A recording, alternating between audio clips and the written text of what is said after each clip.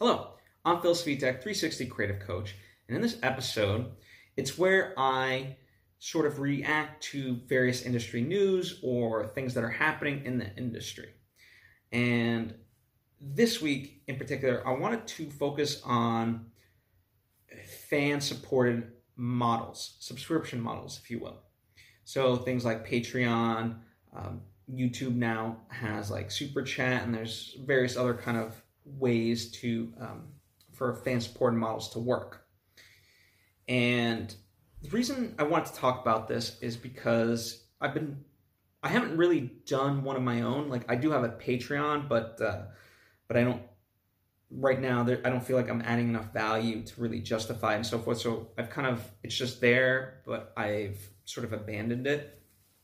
And I've seen a lot of people get into the Patreon space or the fan-supported space. And, I feel like it's a great way for artists to monetize and also be their own bosses. So that way they don't have to rely on like their musician, major music label or so forth. But what's, for example, Neil Gaiman's wife, Amanda Palmer, she's a wonderful musician and uses this model, and, she makes a living doing it, and she plays for a lot of fans. She gets to go to various places. It's fun. But it got me, I've been kind of thinking about it, like, what are the ones that work and what are the ones that don't? And the reason why this is on my mind in particular now, and why I'm talking about it, is because Tim Ferriss came out with a blog post about his experience with the fan-supported model, and he actually failed at it. So people find success, and sometimes it doesn't work. But what's interesting about Tim Ferriss is that he has a large following, so you would think a fan-supported model for him would work. The reason why he went about it was because curating ads the way he does it, because he wants to be truly as authentic as he can, not have ads that he wouldn't get behind. Because the curation process it took, it was just taking too long, and so he was like, you know what? What if we eliminated ads? Maybe fans would want that, and that way he could do some bonus content and essentially save time, but still make the same money. And in the experiment that he ran, this was a disaster. Within like a short amount of time, he cut off this idea that he was going to do a fan-supported model. And it's kind of interesting to learn. There's a great email that he points to from a fan that said, hey, listen, first off, I like the ads that you run because they are so curated. I get the ability to discover products that I don't think otherwise I would have. One of the benefits of Tim Ferriss is that he's an experimenter, and so he tries things that he then recommends to his audience, whether it is through his like advertisements and paid products or just things in general through the show and so forth. So that's the cool aspect about Tim, which may or may not be very specific to him per se. And the other, that fan was not the only one that felt that way. The other aspect of it being, when you have a successful podcast like Tim's, the fans are looking, well, I'd love to support you and things like that, but for me, I'd rather support it by buying the stuff that you are advertising, or just listening to the advertisements in general, because, the way you're getting paid is by a company who can afford that versus me who can't. And I thought that was a very interesting notion to it, because I do look at it like the more fan subscription models that not models, but like the more people that are on these fan subscription model type things, eventually is the bubble going to burst?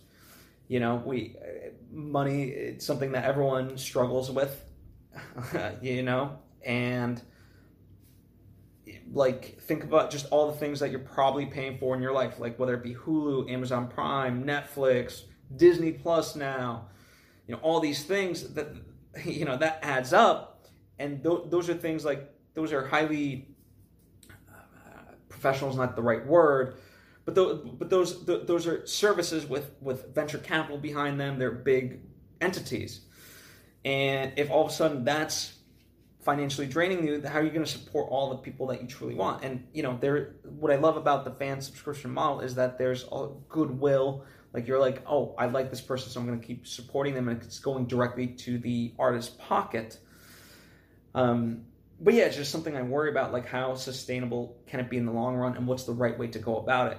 I always look at it like if I ever did something along those lines, I think for me it would have to be project based, because to just have, something that like people just pay, and like for example with this content that I'm putting out right now, like maybe not this specific thing right here, but in general the stuff that I put out, would I want to have people pay me for that necessarily? I don't think so, because I'd be doing it anyway, because I have, for me, I think, like, I know certain things, I think we all do, by the way, and it's worthwhile to share it with the world. Like, open source coding is a tech term where people freely share the code of their software, and I kind of look at life in that same way. Why shouldn't I share things that I've learned when people have shared their stuff with me?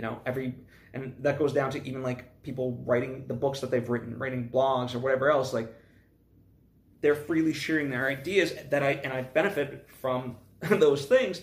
So why shouldn't I do the same? So I think for me it would be much more on a project base. Like if I wanted to do a big project like a movie, something along those lines, or I don't know, maybe I got into music and wanted to write an album and whatever else. So I don't know, that's how I see it in terms of me personally. And yeah, I mean, I know I'm kind of just meandering about this. It's because I don't have experience with it myself, but I am trying to ask these various questions, and also I'm trying to study it. And so in essence, I'm wondering from you, what is your experience with fan models, like both in terms of if you've done them or you're on the other side where you are supporting? What do you feel like works? What do you feel like doesn't work? And none of this is to say because I want to like start my own version of this, but I am curious because I think this is a big wave of it. And what's interesting to me, like, so like looking at Tim Ferriss again, he is this celebrity, let's just say he is. Certainly his podcast is very popular, and so as more celebrities kind of get into this space, I know a couple of big celebrities that are now doing like fan subscription models, and I wonder about that specifically, because does that feel inauthentic? Like, oh well, they're asking, like, they're already rich, why can't somebody just pay for them? Why am I the person that needs to pay for them to put out their stuff? And that's kind of interesting to me, especially because let's say you're someone that is starting off and who could use the money. At what point do you get to a level where you've reached that threshold of like, what, it's not right for me to ask for money through my fans when I know I can get it from other means? I think that's a very interesting notion, and I think we're going to see that in the coming years.